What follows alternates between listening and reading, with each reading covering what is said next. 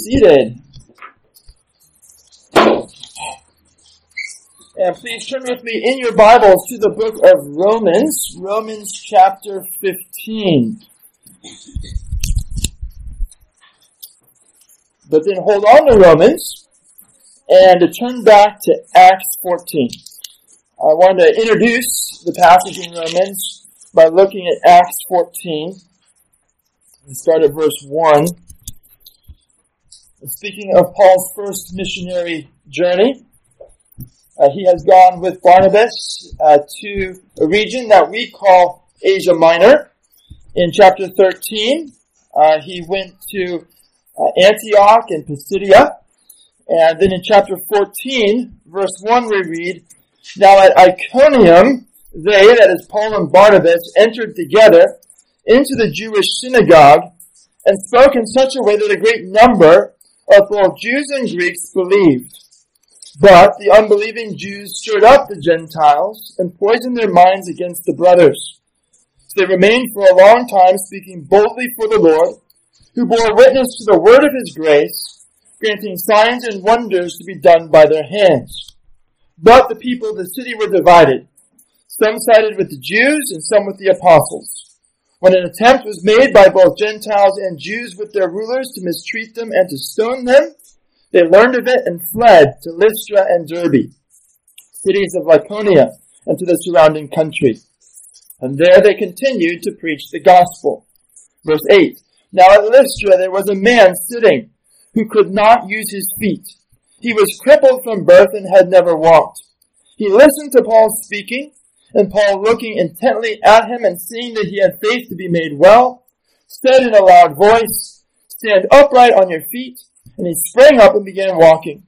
And when the crowd saw what Paul had done, they lifted up their voices, saying in Lycaonian, 'The gods have come down to us in the likeness of men.' Barnabas they called Zeus, and Paul Hermes, because he was the chief speaker. And the priest of Zeus, whose temple was at the entrance to the city, brought oxen and garlands to the gates, and wanted to offer sacrifice with the crowds. But when the apostles Barnabas and Paul heard of it, they tore their garments and rushed out into the crowd, crying out, 'Men, why are you doing these things? We also are men of like nature with you, and we bring you good news, that you should turn from these vain things to a living God, who made the heaven and the earth and the sea and all that is in them. In past generations he allowed all the nations to walk in their own ways, yet he did not leave himself without witness. For he did good by giving you rains from heaven and fruitful seasons, satisfying your hearts with food and gladness.' Even with these words, they scarcely restrained the people from offering sacrifice to them. But Jews came from Antioch and Iconium, and having persuaded the crowds, they stoned Paul and dragged him out of the city, supposing that he was dead. But when the disciples gathered about him, he rose up and entered the city. And on the next day he went on with Barnabas to Derbe. When they had preached the gospel to that city and had made many disciples, they returned to Lystra and to Iconium and to Antioch, strengthening the souls of the disciples, encouraging them to continue in the faith, and saying that through many tribulations we must enter the kingdom of God. And when they had appointed elders for them in every church, with prayer and fasting, they committed them to the Lord in whom they had believed." That gives us a small segment of Paul's apostolic ministry, a ministry that he continued throughout Asia Minor and in Greece, as is recorded for us in the book of Acts. We saw here that Paul would take the gospel to a Jewish synagogue after he would enter a new city, and there he would preach Christ. And when there was opposition that would arise against him, that would cast him out of the synagogue, while some Jews had believed, the majority would end up rejecting the Apostle Paul. Paul would leave that synagogue and he would go to the Gentiles in that city. And he would proclaim the gospel of Christ. In so doing, he was establishing a church in that city, composed of Jewish believers and Gentile believers. We saw that he performed signs and wonders that authenticated the message that he spoke from the Lord Jesus Christ. We saw that though he would be persecuted and he'd been cast out of the city, he would come back in order to establish elders appoint elders in the church to encourage them to remain faithful to the Lord. So he would not just leave them, but he continued to care for the churches that he planted. As I said, he did this throughout Asia Minor. He did this throughout Greece, all recorded for us in, at least a summary of it, in the book of Acts. Now, in our text, Paul speaks to the Romans about this apostolic ministry that the Lord gave to him. And I'm on us to turn there now. Romans chapter 15. I'm going to read to us our text, which is verses 17 through 21. So please stand in honor of the word of God if you are able. Romans 15, verse 17. In Christ Jesus, then, I have reason to be proud of my work for God, for I will not venture to speak of anything except what Christ has accomplished through me, to bring the Gentiles to obedience, by word and deed, by the power of signs and wonders, by the power of the Spirit of God, so that from Jerusalem and all the way around to Illyricum, I have fulfilled the ministry of the gospel of Christ. And thus I make it my ambition to preach the gospel, not where Christ has already been named, lest I build on someone else's foundation. But as it is written, those who have never been told of him will see, and those who have never heard will understand. This is God's holy word. Please be seated. This passage is part of the book of Romans. We started at the beginning of Romans quite some time ago. We've been studying through the book, and I want to remind you that the book of Romans is a doctrinal treatise wrapped up in a personal letter. Last time we went back to Romans chapter 1, we saw the first verses there where Paul begins writing this letter to the church. It's very personal. But then he goes into doctrine, and it becomes really a doctrinal treatise. But then at the end, he goes back into the style of writing a personal letter to this church. We've completed the doctrinal treatise, which was about the gospel of God. We've studied fuller doctrine than is given in any other place in Scripture on the doctrine of salvation. As Paul has taught about our sin and our need for salvation, he has taught on justification by grace through faith in Christ. He has taught about sanctification, glorification. He has taught us much about salvation. As I said, now he's concluding the letter, and he has gone back to speaking in a very personal way to the believers in the church at Rome. In this last section of the book, he gives his reason for writing this epistle. I want us to look back at that, verses 14 through 16. In verse 14, he said, I myself am satisfied about you, my brothers, that you yourselves are full of goodness, filled with all knowledge, and able to instruct one another. But on some points I have written to you very boldly by way of reminder, because of the grace given me by God, to be a minister of Christ Jesus to the Gentiles, in the priestly service of the gospel of God, so that the offering of the Gentiles may be acceptable, sanctified by the Holy Spirit. So he didn't write to these believers in Rome because they didn't know the things that he was teaching here in this letter. But he's reminding them of these things that they have already learned. And he speaks about his ministry as an apostle of Jesus Christ, a ministry that focused on the Gentiles. And certainly Rome was viewed as a Gentile city. It had Jewish believers in it, but it was primarily a Gentile. So Paul has spoken about his reason for writing this epistle. In the passage that we are going to look at tonight, he begins talking about his ministry ambitions. He's going to speak of how he intends to go to Spain with the gospel. Then he's going to give personal greetings in chapter 16 and a closing doxology.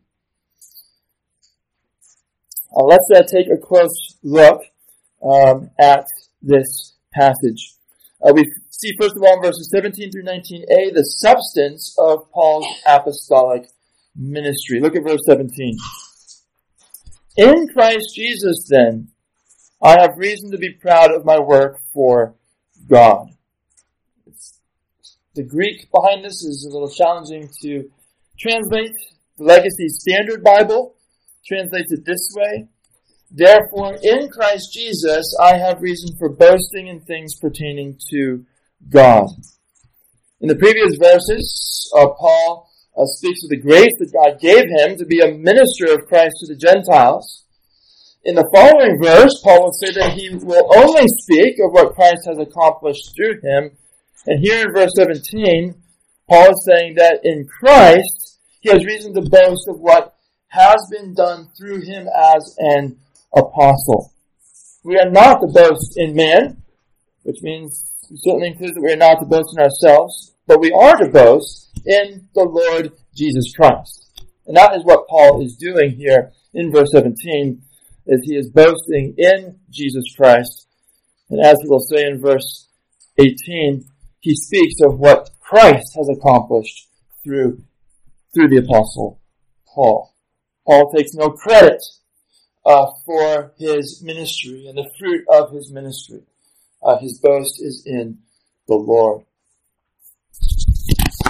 In verse 18, Paul goes on, "For I will not venture to speak of anything except what Christ has accomplished through me, to bring the Gentiles to obedience."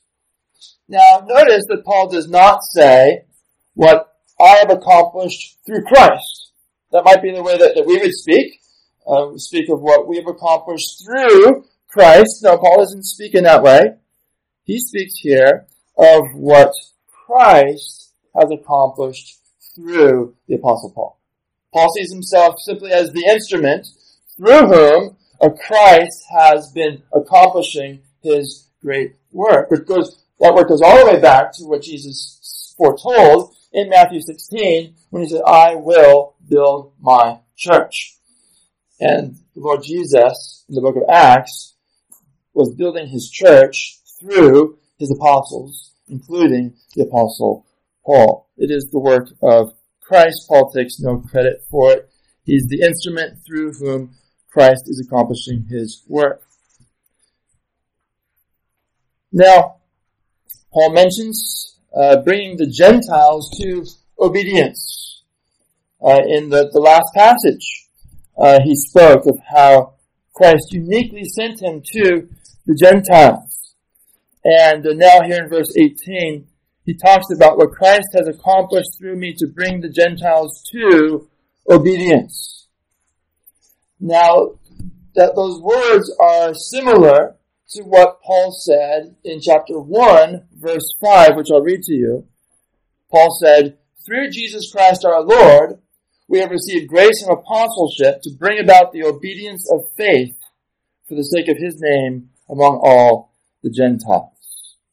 We've received grace and apostleship to bring about the obedience of faith for the sake of Christ's name among all the nations. And a long time ago when we studied this, we looked into this phrase, the obedience of faith. The obedience of faith is also mentioned in chapter 16. I want you to go forward to chapter 16, verse 25.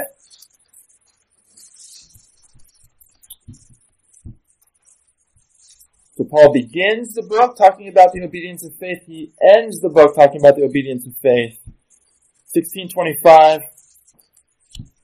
"Now to him who is able to strengthen you according to my gospel and the preaching of Jesus Christ, according to the revelation of the mystery that was kept secret for long ages, but has now been disclosed, and through the prophetic writings has been made known to all nations, according to the command of the eternal God, to bring about the obedience of faith. To the only wise God be glory forevermore through Jesus Christ." Again, he talks about bringing about the obedience of faith. What is the obedience of faith? It's obedience to the lordship of Jesus Christ, which obedience originates from faith in Christ. Saving faith in the Lord Jesus Christ will be evidenced by a growing obedience to the Lord Jesus Christ. When you believe in Jesus Christ, you are believing in him as Savior and you are believing in him as Lord. There is a submission of one's life in conversion to the lordship of Jesus Christ. And Paul saw his apostolic ministry in terms of Christ working through him to bring the Gentiles to the obedience of faith. Bringing the Gentiles to Jesus Christ in saving faith, a faith that then produces obedience to the lordship of Jesus Christ. This Paul speaks of as the very purpose of his apostolic ministry.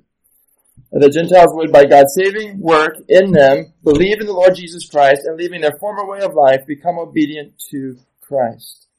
And as Paul put it in chapter 1, verse 5, this is for the sake of Christ's name. So it's for the glory of Christ.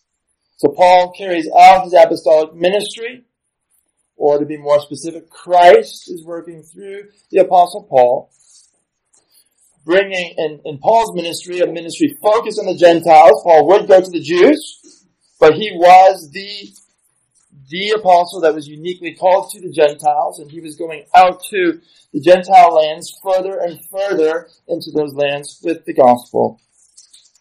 And it was a ministry. It's a ministry that we also as disciples of Jesus Christ have, of sharing the gospel and calling sinners unto the Lord Jesus Christ, to believe upon him, to be saved. And in salvation, the Holy Spirit so changes the heart and begins to work in the life that the fruit is an obedience to Jesus Christ, and all of this to the glory of Christ. So Paul saw his apostolic ministry as worship, as service to God, as he spoke about in the last passage. So here in our text, if we take a look again at the wording, Romans 15 verse 18, "For I will not venture to speak of anything except what Christ has accomplished through me, to bring the Gentiles to obedience." And then he continues to speak of what Christ has accomplished through him. He says, "By word and deed, by the power of signs and wonders, by the power of the Spirit of God." Paul is saying that what Christ accomplished through Paul was accomplished by means of word and deed. As Paul preached and taught the word of Christ, as Paul planted and nurtured churches by word and deed. Paul's message was authenticated, he says, by powerful signs and wonders. 2 Corinthians chapter 12, verse 12 says, "The signs of a true apostle were performed among you with utmost patience, with signs and wonders and mighty works." And we read of one of those signs and wonders that the Apostle Paul performed when he made that man who was lame to walk. The Apostle Paul performed the same sorts of signs and wonders that the Lord Jesus Christ performed. And as Christ's official representative, as Christ's apostle, so he performed signs and wonders by the power of the Holy Spirit that authenticated the message that Jesus proclaimed, that Paul proclaimed from the Lord Jesus. The word of Christ was made effective in hearts and lives, Paul says, by the power of the Spirit of God. Paul, again and again in his epistles, he teaches that the Holy Spirit works to make the gospel effectual in the hearts and lives of the elect. You could hear the gospel 1,000,000 times, but it would not take root within your heart. It wouldn't change your life. You wouldn't believe it apart from the work of the Holy Spirit through that gospel message in your heart and life, giving you understanding and giving you the grace to believe, the grace to repent. The Holy Spirit makes the gospel effectual in the heart. So Paul speaks here of what Christ has accomplished through me by word and deed, by the power of signs and wonders, by the power of the Spirit of God. That is the substance of his apostolic ministry. He goes on and speaks of the extent of his apostolic ministry. Look at verse 19. So that from Jerusalem and all the way around to Illyricum, I have fulfilled the ministry of the gospel of Christ. He speaks of this as the result of Christ's work through him. Now I put a question in the bulletin that asks, what does Paul mean here in verse 19, that from Jerusalem to Illyricum he has fulfilled the ministry of the gospel? What do you think? What does this mean? Andre? To bring people to God, reconcile people to God. That's the fulfillment of the gospel. Alright, so the gospel is fulfilled as it is proclaimed, and people are saved. Ross? Preaching to the Gentiles. Illyricum was definitely a Gentile area, and there's a lot of Gentile territory between Jerusalem and Illyricum.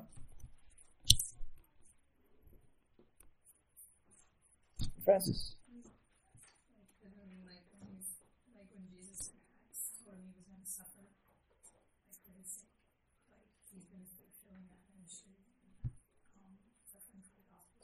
Yeah.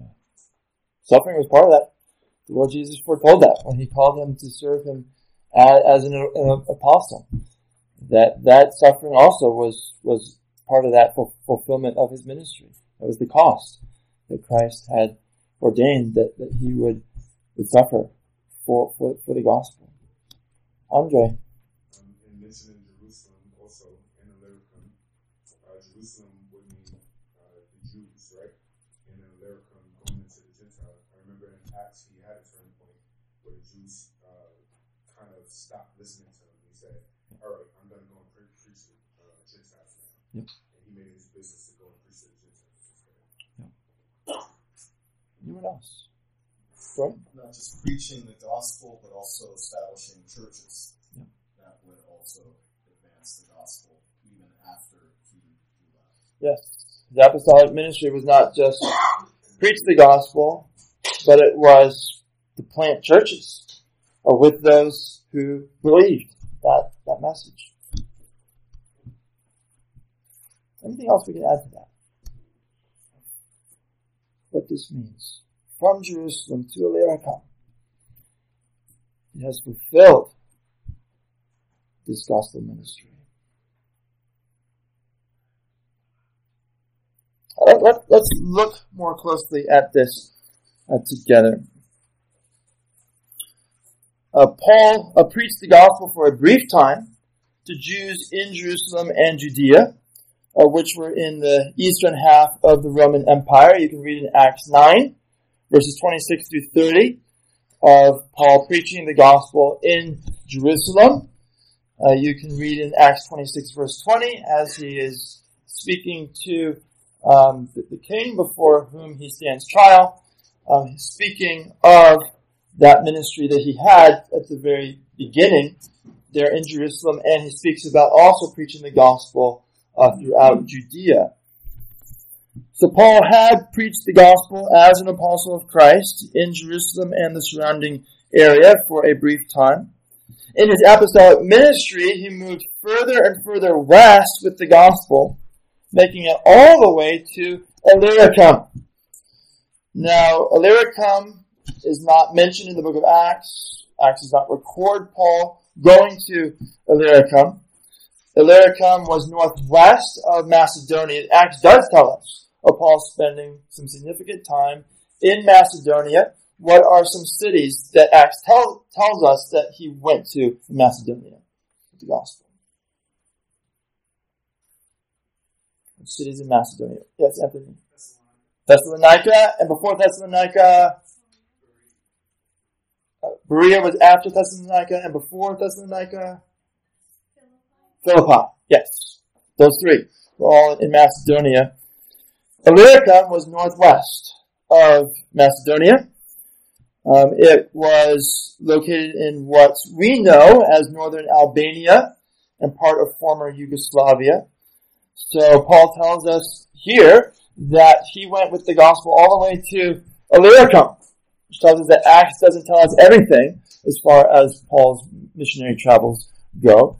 It would make sense that during one of those times in Macedonia that Acts records that he went to Illyricum at that time, but we just don't know. But we do know from this passage that he went to Illyricum, maybe to the border of Illyricum, maybe into Illyricum. It was a region with the gospel. So from Jerusalem all the way to the westernmost part that he had gone, Illyricum, he says that he has fulfilled his ministry. This is a large area in which Paul ministered along the northern Mediterranean. It would include Syria. That's where Antioch was, where the Holy Spirit indicated that he was to be set apart for the first missionary journey. He was ministering in Syria, in Antioch, and the surrounding area. His ministry went along the northern Mediterranean to Asia Minor, then to Greece. So he's moving west along the Mediterranean.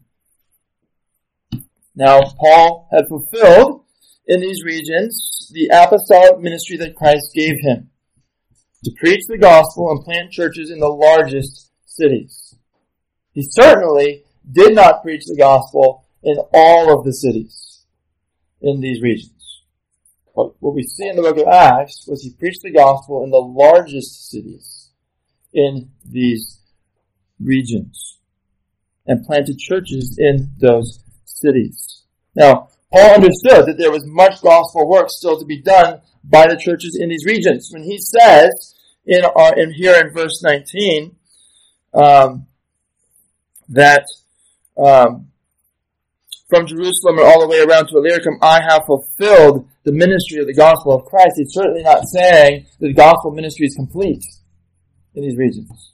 He's not saying the gospel has gone to every town. No, there's much gospel ministry that is still to be done in these regions by the churches that Paul has established. But he has fulfilled the specific ministry that Christ gave him as an apostle by planting churches in the largest cities in these areas. Paul understood his apostolic ministry to be that of a pioneer missionary. A missionary who goes to areas where the gospel has not yet taken root. Because he had fulfilled this ministry of the gospel in the regions he mentioned, it was time for him to make plans to take the gospel further west. Look at verse 20, where we see the ambition of Paul's apostolic ministry. Verse 20. And thus I make it my ambition to preach the gospel, not where Christ has already been named, lest I build on someone else's foundation. His ambition is to preach not in a place where Christ has already been named. That means a place where Christ is named by people as Lord and Savior. A place where there are believers in the Lord Jesus Christ. It's his ambition to preach the gospel in places where there are not currently believers. This phrase of Christ being named is also found in 2 Timothy chapter 2, verse 19, where it says, But God's firm foundation stands, bearing the seal. The Lord knows those who are his, and let everyone who names the name of the Lord depart from iniquity. A Christian is someone who names the name of the Lord Jesus. And Paul's ambition was to go where Christ was not named. He says, lest I build on someone else's foundation. Now, there's nothing wrong with building on someone else's foundation. It is necessary for others to build on the foundation that has been laid. Apollos did that in Corinth. Turn over to 1 Corinthians chapter 3. 1 Corinthians chapter 3. We were talking last Sunday about Paul and Apollos because some in the church were saying, I am of Paul. Others were saying they were of Apollos. We talked about how Paul came first to Corinth with the gospel. He was there for over 18 months. he departed, and then Apollos was sent, and he continued the work of the ministry there in the church at Corinth. Let's see what Paul says about Apollos building on the foundation that Paul laid. 1 Corinthians 3, beginning at verse 5. Verse 5. What then is Apollos? What is Paul? Servants, through whom you believed, as the Lord assigned to each. I planted, Apollos watered. That is, Paul planted the seeds of the gospel. As he was preaching the gospel in a city that had never heard the gospel before. Paul planted the gospel.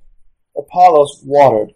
So Apollos came after some had believed, and through the ministry of the word, he helped those who had believed to grow in Christ. I planted, Apollos watered. Apollos continued the ministry that Paul had been doing there. But God gave the growth.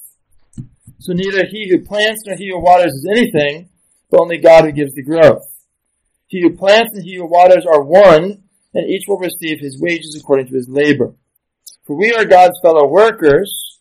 You are God's field, God's building.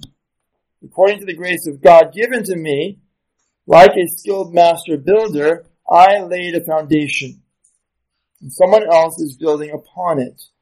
Let each one take care how he builds upon it.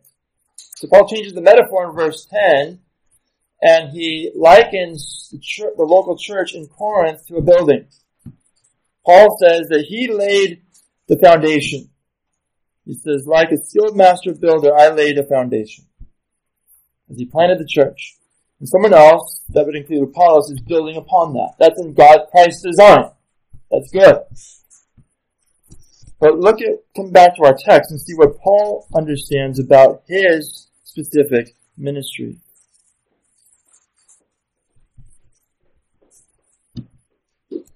Paul says in Romans 15, verse 20, and thus I make it my ambition to preach the gospel, not where Christ has already been named, lest I build on someone else's foundation. Paul knew his apostolic commission from the Lord Jesus Christ, as a general rule, did not include building on the foundation that others laid. His apostolic ministry was to focus on laying the foundation. Being the first person in a region with the gospel. Starting churches. And then others would come and they would build on the foundation that Paul laid. Now Paul's mission was to preach the gospel where Christ was not already named. And he sees this ambition that he has to be in line with what God revealed in the Old Testament of his purpose. Look at verse 21. But as it is written, those who have never been told of him will see, and those who have never heard will understand. He's substantiating his ambition to preach the gospel not where Christ has been named, to not build on someone else's foundation, but instead to be laying the foundation. He sees this in accordance with what God revealed in the Old Testament of his purpose in this verse that he quotes from Isaiah 52. Those who have never been told of him will see. Those who have never heard will understand. Let's go back to Isaiah 52 to see this in context. When we see it in context, we understand why Paul quotes from this passage. What's coming in Isaiah 53? Done? The suffering Messiah. The prophecy of the suffering servant we know is the Messiah.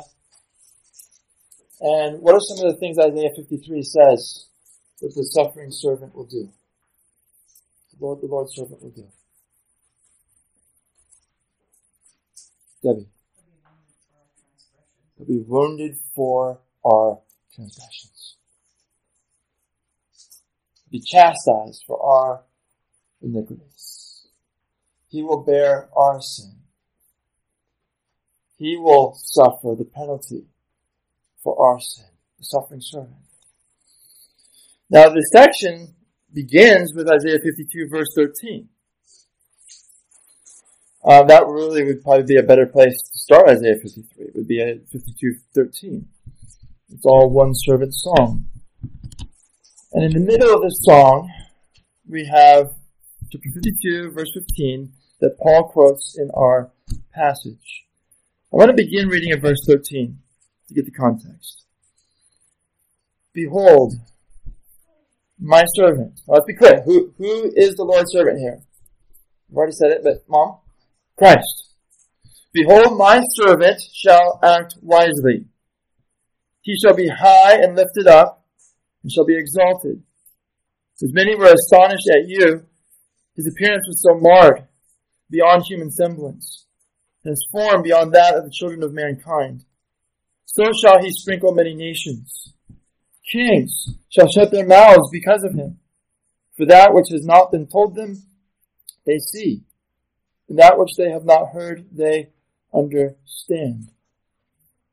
Who has believed what he has heard from us, and to whom has the arm of the Lord been revealed? And he goes on and speaks of the suffering of the servant for our sin. Now, in verse 15a, the prophecy says, so shall he, that's Christ, sprinkle many nations. Prophesying that Christ will cleanse many nations. Cleanse them from what? From sin. So shall he sprinkle many nations. So shall he cleanse many nations. Kings shall shut their mouths because of him. Now, notice that verse 15 speaks of many nations. It's not just Jews who are going to be cleansed. Gentiles as well. Many nations will be cleansed. Kings, that would be kings from these Gentile nations. Kings shall shut their mouths because of him. Speaking poetically of kings will submit to this one. Kings will submit to Christ. For that which has not been told them, them is Gentiles, the nations that will be sprinkled, including their kings. For that which has not been told them, they see. That which they have not heard, they understand.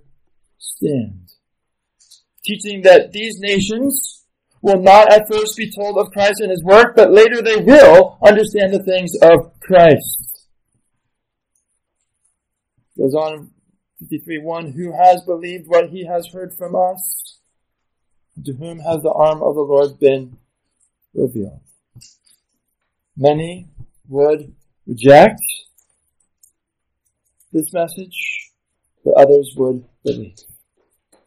Including, according to verse 15, many nations. Gentile nations. Who at first will not hear, but later they will understand. Now, I want you to go back to Romans 15. I want you to observe how Paul uses this passage. Go back to Romans 15. That prophecy was given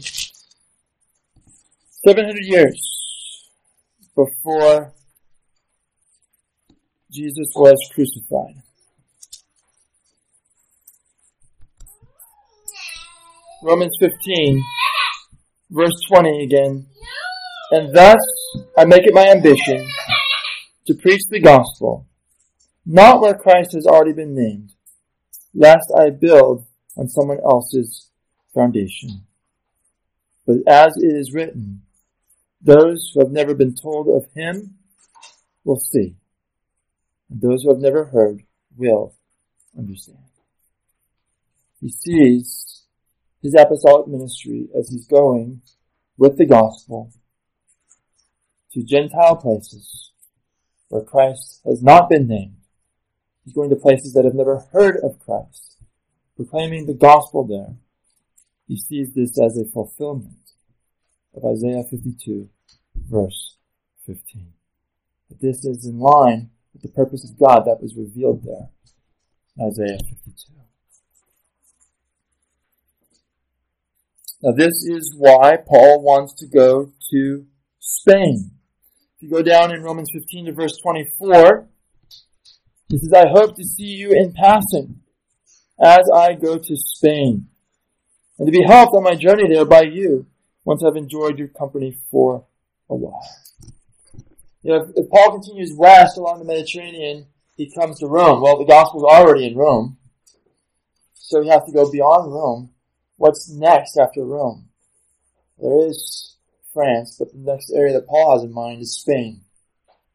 Spain will be beyond Rome as he continues along that Mediterranean. He knows, as far as he knows, the gospel has not been to Spain. The Lord Jesus Christ is not named there in Spain. So he makes his ambition to go there next.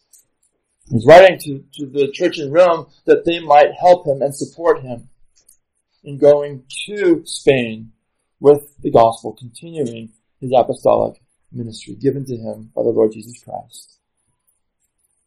Of going, not where Christ has already been named, but he builds on someone else's foundation, where he goes fulfilling Isaiah 52, verse 15. Now the question, how does this passage that we have studied tonight, think of the passage as a whole, how does this passage that we have studied tonight bear on missions today and reaching unreached people groups? How does what we've studied today bear on missions today and reaching unreached people groups? Caleb. Well, this goes right along with Revelation, where it says that when Christ comes, he'll gather his elect from every tribe, language, people, and nation. And so it goes right along with our study that hope that Christ will save at least one person from every tribe, language, people, and nation. Right.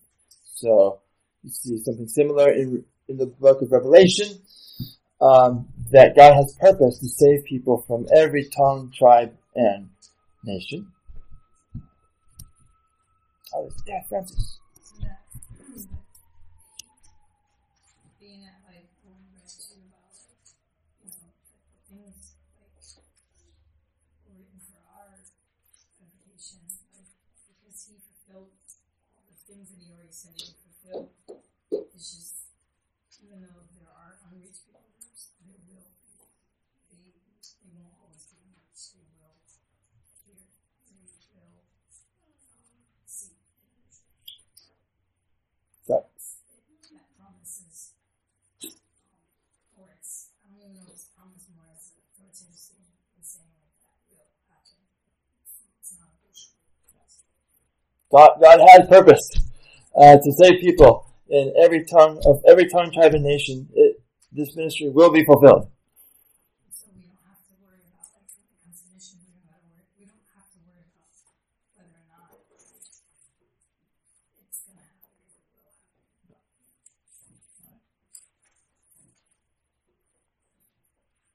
What else can we add to that?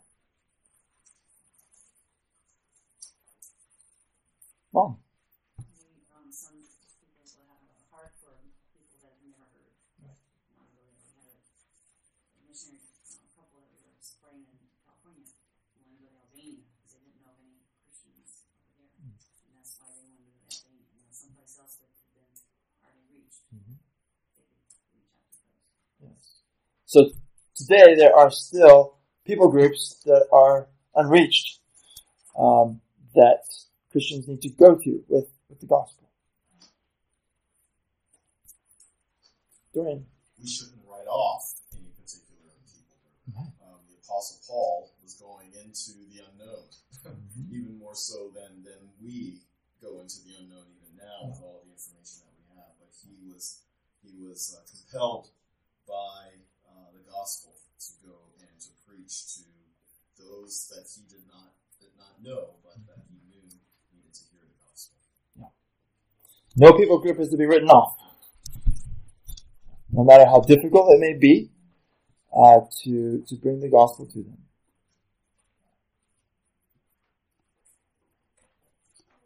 Yeah, Francis. And it also shows that there's two types of things going on in missions. One is church planting, and then the other is discipleship. And that kind of gives somewhat of a model of how missions should kind of look. That the person that plants the church doesn't necessarily stay there, but they plant it so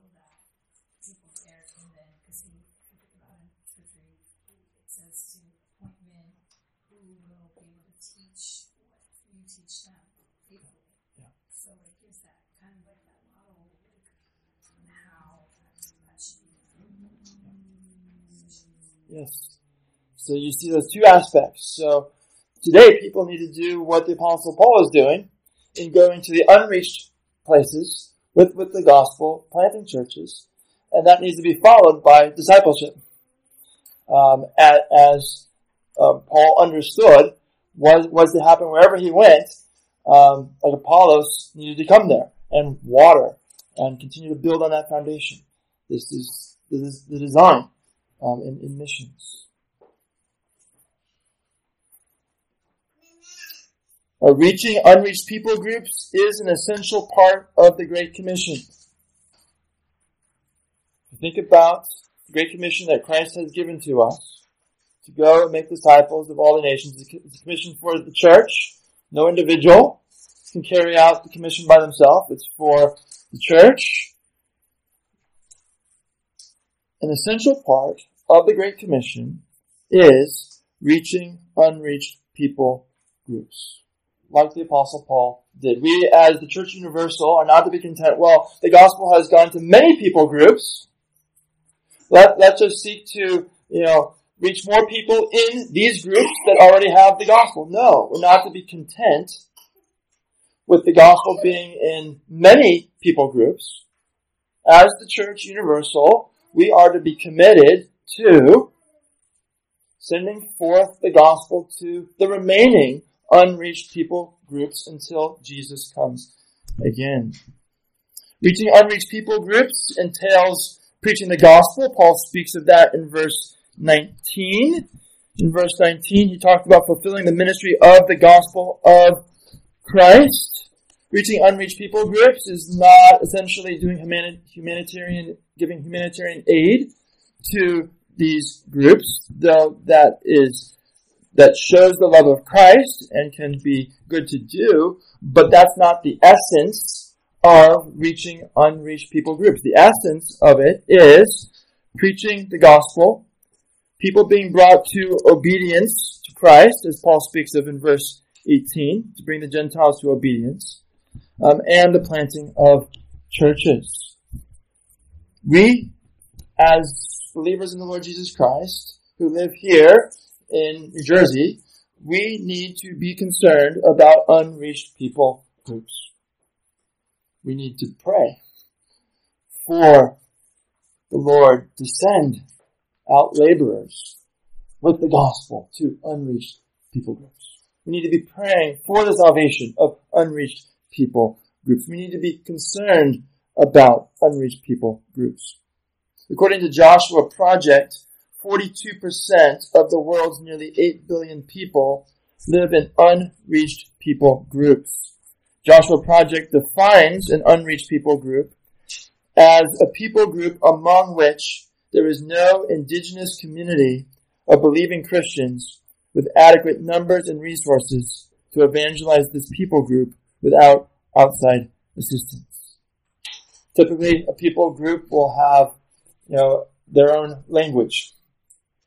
And there will be ethnic differences, oftentimes language differences between them and the other people groups around them. Wycliffe Global Alliance gives statistics on the translation of the Bible into the world's languages. And they say the full Bible has been translated into the primary languages of 75% of the world's population. What does that mean? That means that the full Bible has not been translated into the primary languages of 25% of the world's population, which is 2 billion people. Part of reaching unreached people groups with the gospel is translating the Bible into their language. It's not enough for them to hear missionaries proclaim and teach the gospel. They need to have the scriptures in their own language.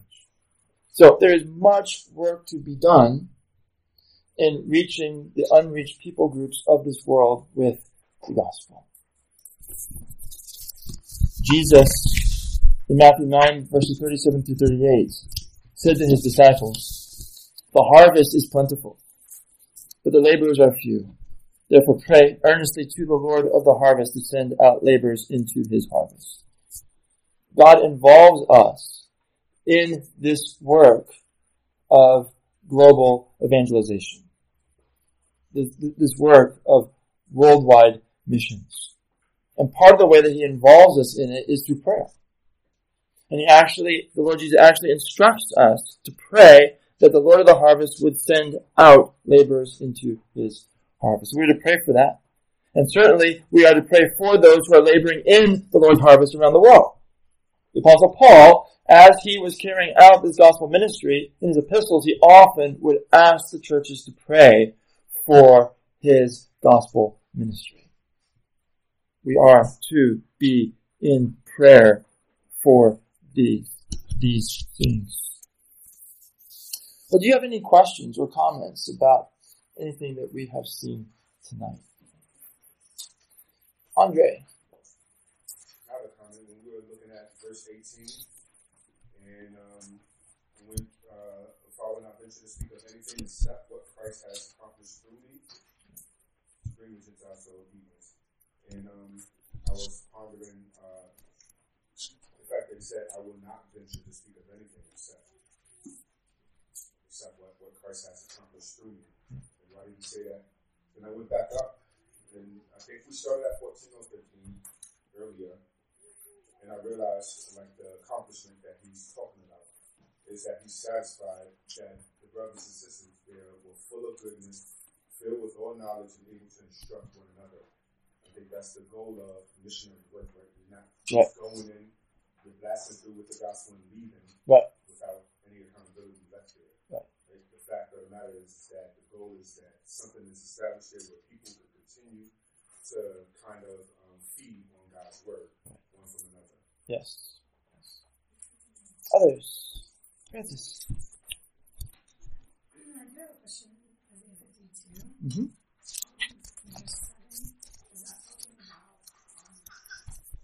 would that be talking about us as Christians? Because I know that Paul references this. How beautiful Yes. I think that's in Romans chapter 10. All right. So if you look at Isaiah 52, instead of verse 6, therefore my people shall know my name, therefore in that day they shall know that it is I who speak, here am I. How beautiful upon the mountains are the feet of him who brings good news, who publishes peace, who brings good news of happiness, who publishes salvation, who says to Zion, your God reigns. And that good news is going to be elaborated upon in chapter 53.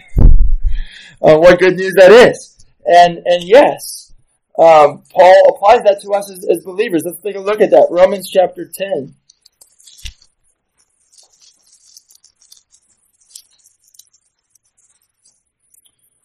Let's see which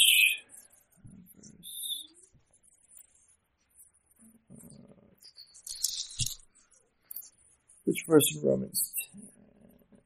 I think it's verse 15. Yes, so why don't we back up to Romans 10 verse 14. Verse 14. How then will they call on him? Because he said in verse 13, everyone who calls on the name of the Lord will be saved. 14, how then will they call on him in whom they have not believed? And how are they to believe in him of whom they have never heard? And how are they to hear without someone preaching? And how are they to preach unless they are sent? As it is written, how beautiful are the feet of those who preach the good news. So, as Christians, we are called to share the good news. So Isaiah 52 verse 7 certainly applies to us. And God will use Jewish people in the future to proclaim the good news. As the great number of them will be converted unto the Lord Jesus Christ and become witnesses of the Messiah. Anyone who knows Jesus Christ as Lord and Savior, this verse applies to. How beautiful are the feet of those who bring good news, the good news of Jesus Christ. Good, very good. Anything else? Questions, comments? All right. If there's nothing more, then let's go ahead and pray. Heavenly Father, we thank you so much for the gospel of your grace in the Lord Jesus Christ. We have sinned against you, both by doing what you have prohibited and not doing what you have commanded. But you have sent your Son, the Lord Jesus, for us, who died upon the cross for our sins, was raised for our justification. When we turn from sin and believe in your Son, the Lord Jesus Christ, we are forgiven. We are saved from the wrath that is to come. We are clothed in the righteousness of Christ. We're given your Spirit. And we are set apart from the world to serve you. We thank you for the privilege of serving you as those who have been saved by your grace. Serving you in various ways, including taking the gospel to unbelievers and then discipling those who believe. Lord, we pray that you would enable us to be faithful in the gospel ministry. We also pray, Father, that you would send out laborers to go to those places where Christ is not currently named, to go to those places where a foundation has not been laid. Nations that may be dangerous to go to, nations that may appear to be very closed. Lord, send forth laborers to all the remaining people groups. Lord, that your elect would hear the gospel of Christ and would be saved would be brought to obedience to the Lord Jesus Christ for the sake of the name of the Lord Jesus and for your glory, O Father. We pray these things in Jesus' name. Amen.